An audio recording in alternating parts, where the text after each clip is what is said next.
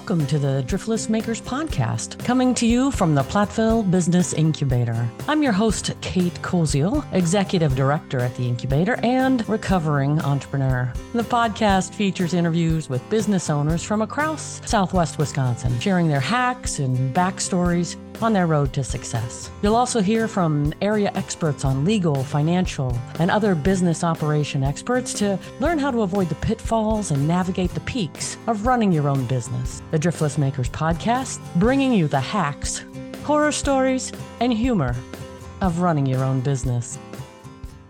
Hello, you are with the Driftless Makers podcast, and I'm Kate Koziel, Executive Director of the Platteville Business Incubator. And today we have the opportunity to talk to Joe Schwarte of Joseph Schwarte Custom Furniture. Welcome, Joe. Hi. So tell me, what do you do? Pull a rabbit out of my hat a lot of times. That's a good trick. These days, I'm focusing more on, I've always liked chairs, kind of collected chairs. And now I make them. And that's what I'm focusing on currently. If the listeners haven't had a chance to see Joe's work, it is stunning, like impeccable quality, beautiful design.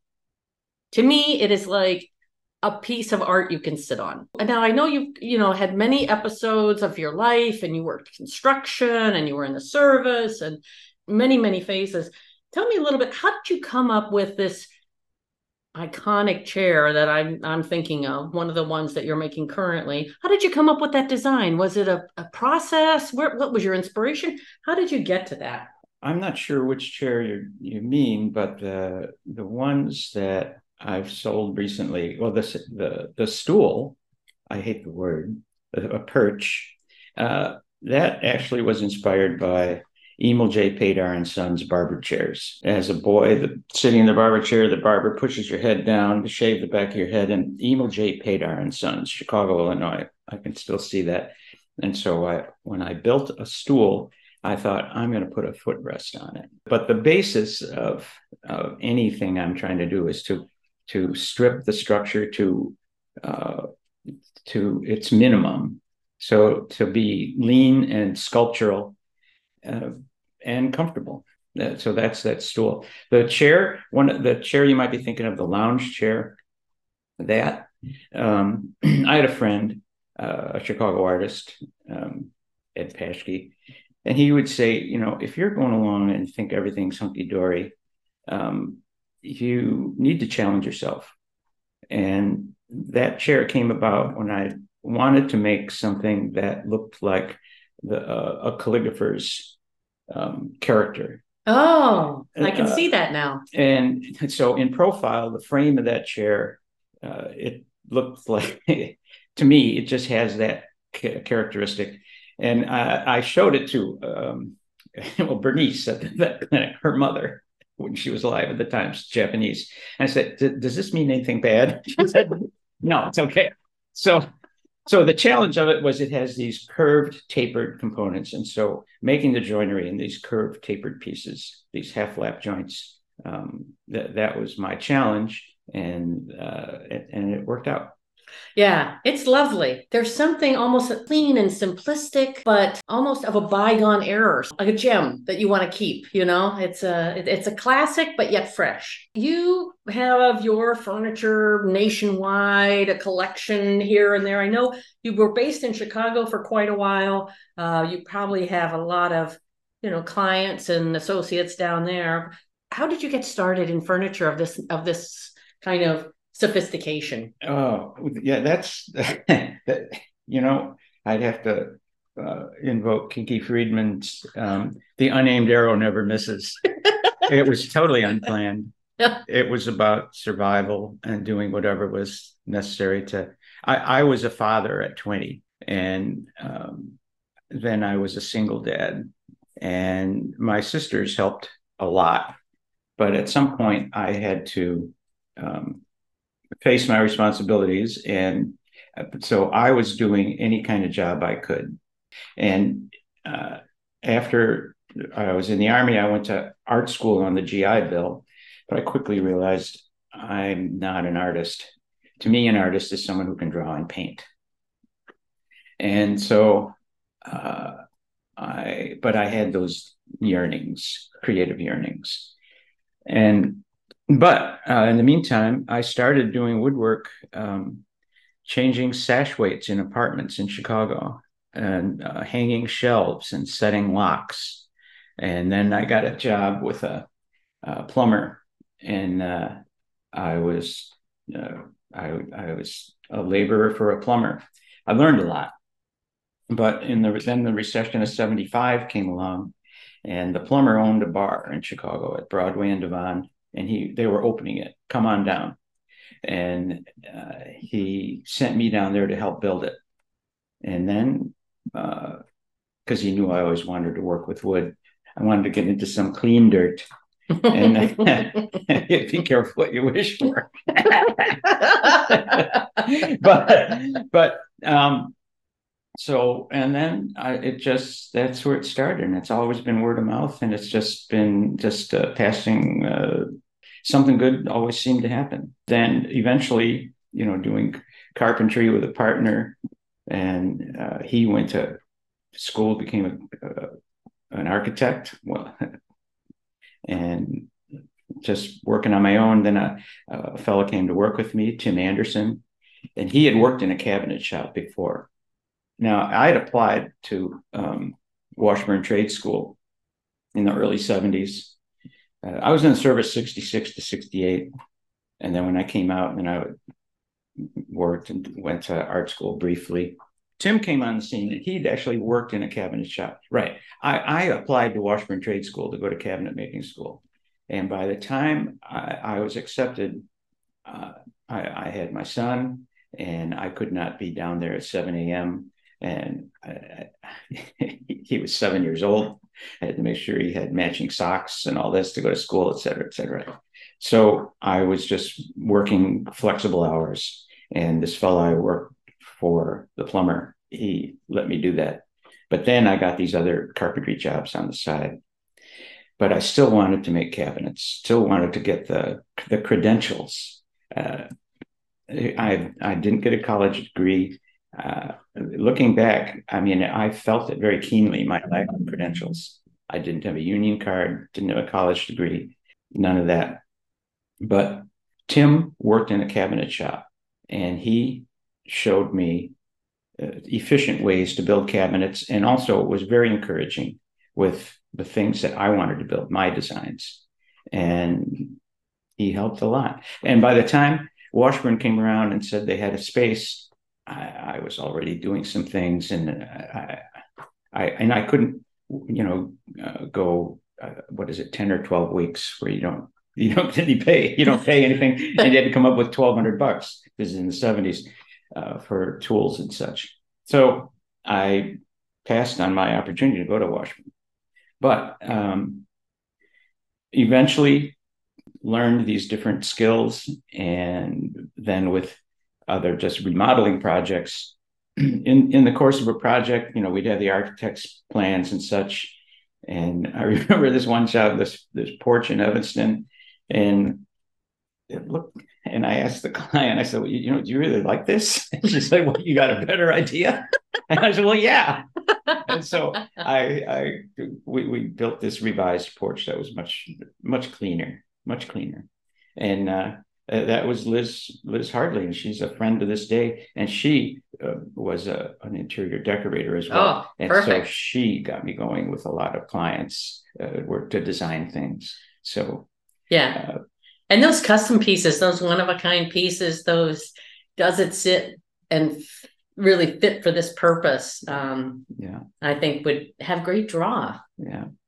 But, as Sammy Kahn says, what comes first? The words of the music. First comes the phone call. Yeah. And that's how a lot of things, at least built-in things or porches or something like that, but other ideas came because somebody asked. Mm-hmm. And if it's just picking things out of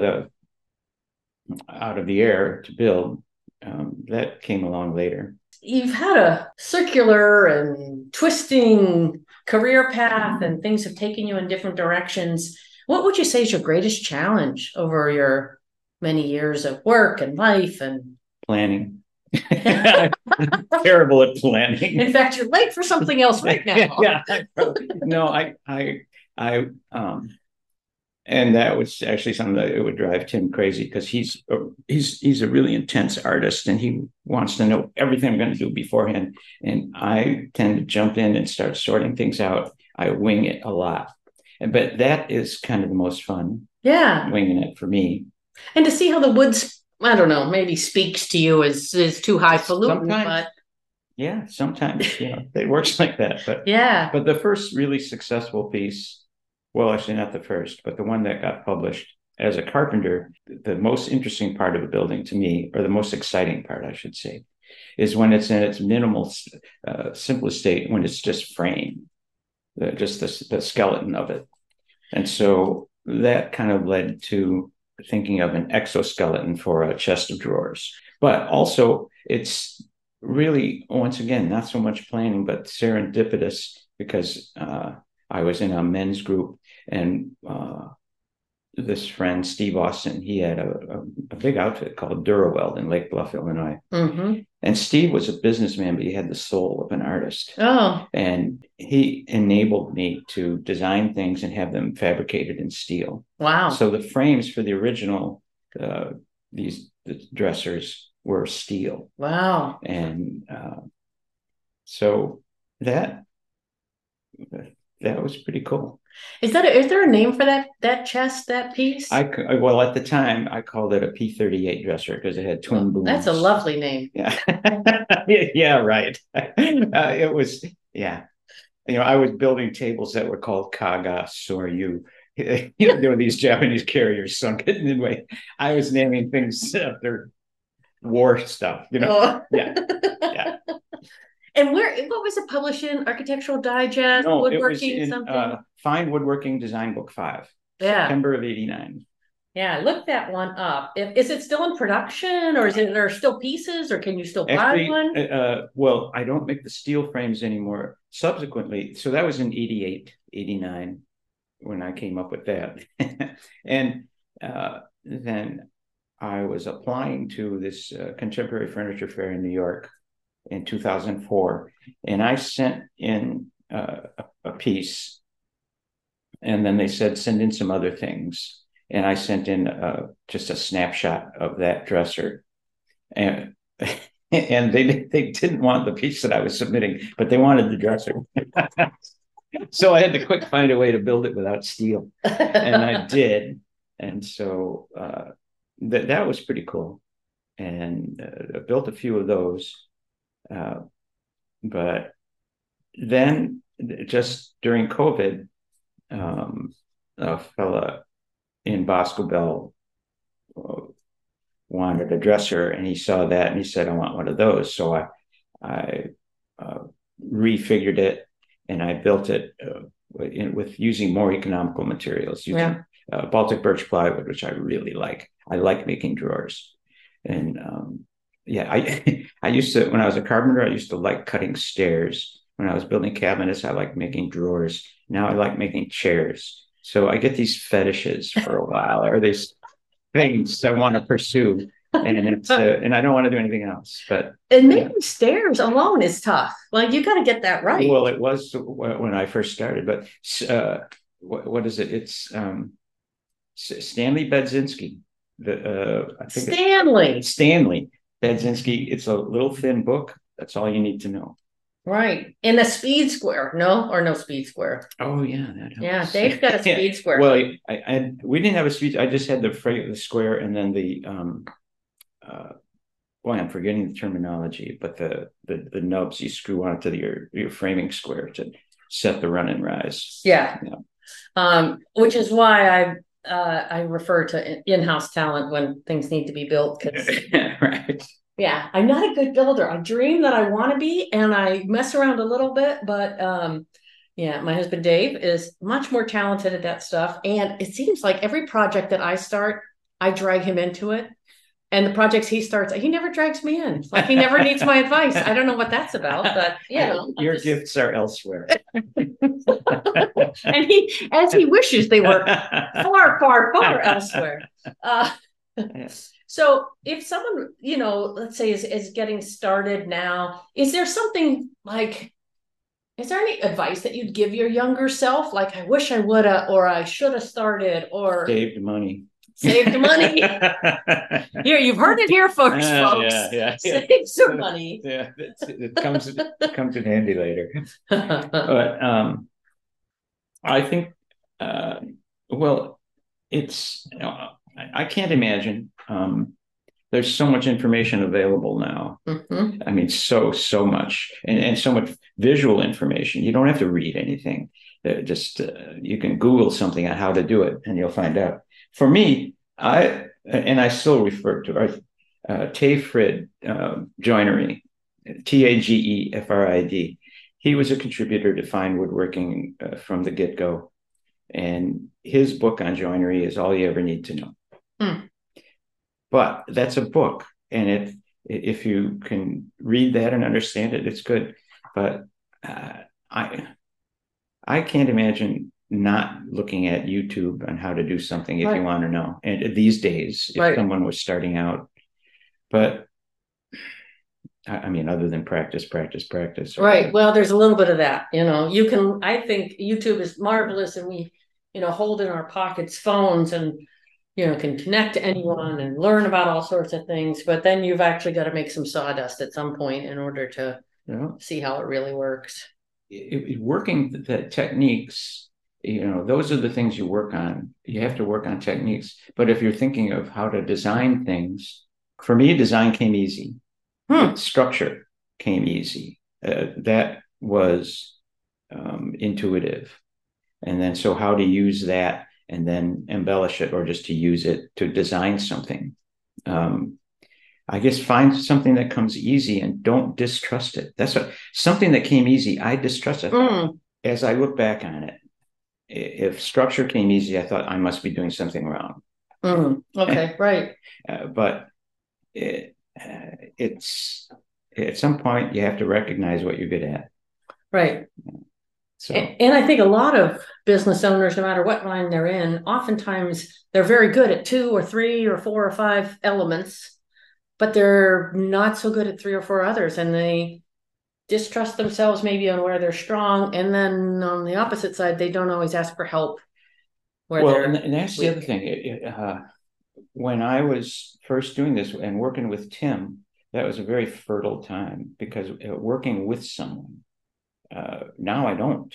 And so it's not so fertile. So you talk to yourself. I do. That's Turkle. He wrote a book talking to myself. Yeah. But Studs Turkle is my personal savior. Yeah, he's pretty cool. He commented and observed and reported back, and didn't really hold a lot back. Kind of just let it fly, and was really a storyteller. I met him several times. Really? What was he like? Oh, if you were going to interview him right now, I would be interviewing you. Right.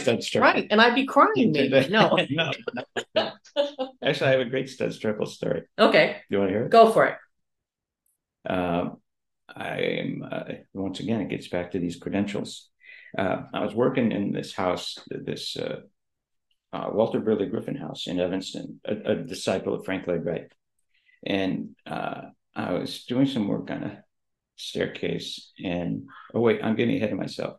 I met Studs during the blizzard of '79, and I'd been listening to his radio show, and I took the train downtown. There was a blizzard, and I liked playing hooky. When Jeff was in school, I took the train downtown and I go to the Art Institute. Cool. I like taking public transportation in a storm. But this time I took the train, the Metro, because it stopped in Rogers Park. So I'm in the Metro station downtown, and I see this guy with, armful of books, and he's running into the men's room. And I'm like, that's Turkle. And so, and I didn't follow him in, and I waited for him to come out, and he comes out, and then I forget exactly what I said, but ham, I'm a big fan, all this, and then of course he starts interviewing me, and I said, "What do you do?" I said, "Well, I'm a carpenter." So, "You're a union carpenter?" And I go, No, I'm not. And And then he was very polite, but then, so I'm working in this house in Evanston, and they're Northwestern professors, and they have a house guest who is an author. And I have, Studs used to be on 10 to 11 WFMT weekdays. And the radio is on, Studs is on, and this house guest is walking down the hall, and she goes, "That's Studs." I said, "Yeah." And so she says, I said, "Oh," she says, I'm meeting him tonight." I said, "Oh gosh."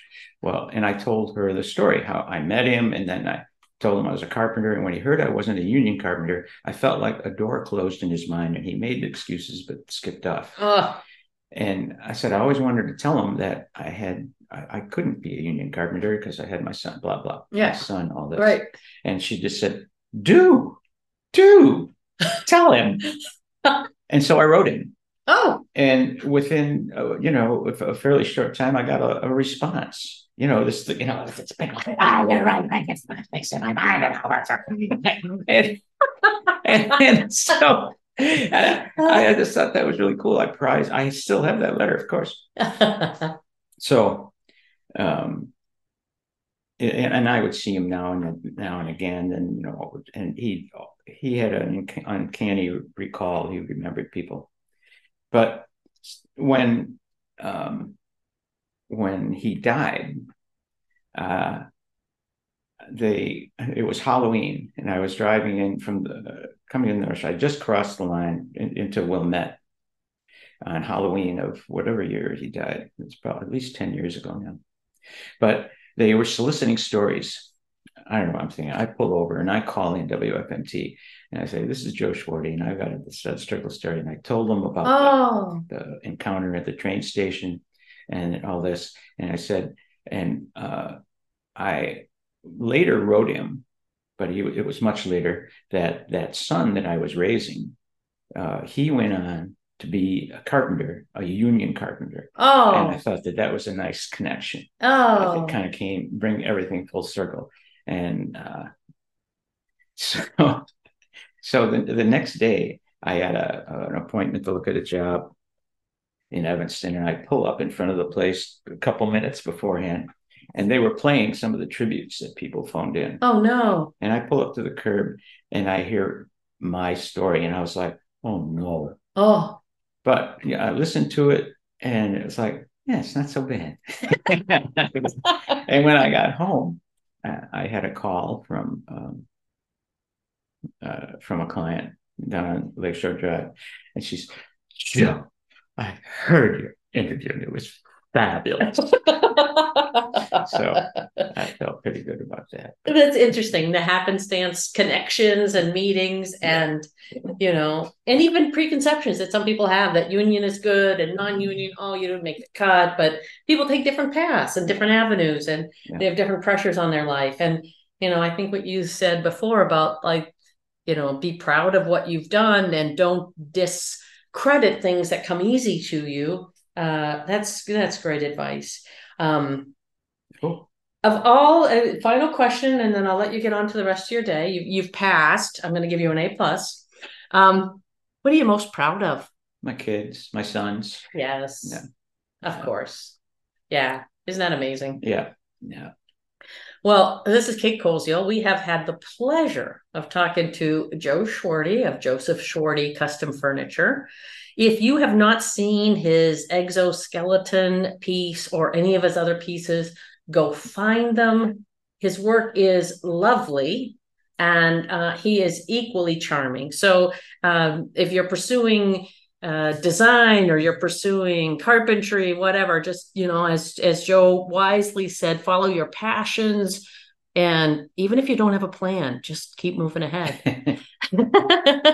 Thank you, Joe, for joining us. This is Kate Koziel. I'm the executive director of the Platteville Business Incubator. And if you're starting a business, feel free to talk to us. We'd be happy to set you on the right trail. Thanks for listening to the Driftless Makers podcast. Thank you, Kate. The Driftless Makers podcast is hosted by Kate Koziel with the Platteville Business Incubator, with sponsorship from the Wisconsin Economic Development Corporation and Prosperity Southwest. We work closely in conjunction with our partners at WIBIC and SBDC and the Idea Hub. You can learn more about Driftless Area Entrepreneurship and the Platteville Business Incubator by visiting pbii.org.